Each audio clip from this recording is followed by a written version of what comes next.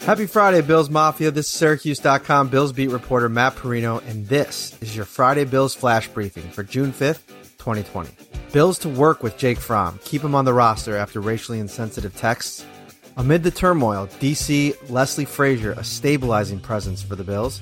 Offensive coordinator Brian Daboll delivers emotionally charged message to his players. And head coach Sean McDermott felt disgusted and ashamed seeing video of George Floyd's death. After learning about racially insensitive text messages sent by quarterback Jake Fromm in March 2019, the Buffalo Bills are standing behind the former Georgia Bulldog after he apologized to teammates on Thursday. He was wrong and he admitted it to us, the Bills said in a statement. We don't condone what he said. Jake was honest and forthcoming to us about the text exchange. He asked for an opportunity to address and apologize to his teammates and coaches today in a team meeting, which he did. We will continue to work with Jake on the responsibilities of being a Buffalo Bill on and off the field. 2 screen-captured photos of text messages sent from Fromm's phone were tweeted shortly after midnight on Thursday morning, revealing racially insensitive texts. Guns are good, Fromm wrote in the text. They need to let me get some suppressors. Just make them very expensive so only elite white people can get them. Fromm apologized early Thursday afternoon in a statement released on his Twitter account, confirming that the screen grabs were in fact real. I'm extremely sorry that I chose to use the words elite white people in a text message conversation, Fromm wrote. Now more than ever is the time for support and togetherness, and I stand against racism 100%. I promise to commit myself to being a part of the solution in this country. I addressed my teammates and coaches in a team meeting today, and I hope they see this incident is not representative of the person I am. I'm truly sorry for my words and actions and humbly ask for forgiveness.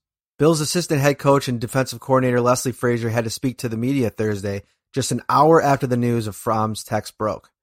As expected, he offered analysis, reasoning, and wisdom on the situation and what can be done in America to begin to fix social injustice. He was measured, even-keeled, calm, and rational.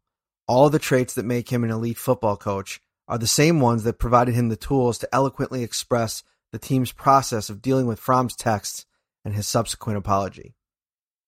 One of the things we talked about was the fact that love has to overcome hate. It's easy to just continue down that hate road, but that's not where we want to be, Frazier said. If we want to change this, there has to be a reciprocal effort on both sides. And we have enough guys on our team that want to see change for the better. I know these guys are going to give Jake every chance to prove that those words that were echoed, that was a teachable moment for Jake, and that he's learned from it and he's drawn from that moment. Brian Daboll had to pause for a moment on Friday when talking about how conversations have gone with players while the national discussion on ending social injustice has intensified in the past 2 weeks. He had to gather himself before finishing his answer about how he's addressed the situation with his players. Open communication is a catalyst for change, he said, and I'm not going to sit up here and pretend to understand what some of my players, some of my friends are going through. I'm here to listen, to support them, let them know that I love them and that I have their back. Help lead them and be involved as much as I can. It's a tough topic. I've had a lot of conversations with guys, some longer than others, and I want to let them know that I love them and I have their back.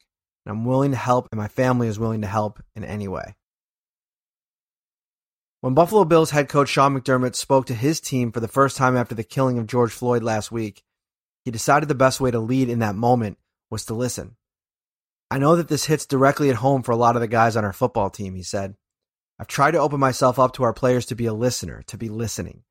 I think that's important, to educate myself and build awareness. At the same time, lead our team and our family through this. McDermott said he was disgusted watching the video footage of Floyd's death. I was disgusted by it and ashamed, he said.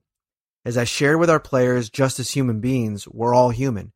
And I share with our players that we're professional coaches and we're professional football players. But at the end of the day, we're human beings. I was disappointed, disgusted, and ashamed. That'll do it for this week's Bills Flash Briefing, Bills Mafia. Make sure to keep it locked on to Syracuse.com and NYUp.com as always for all your Bills coverage. Have a great week.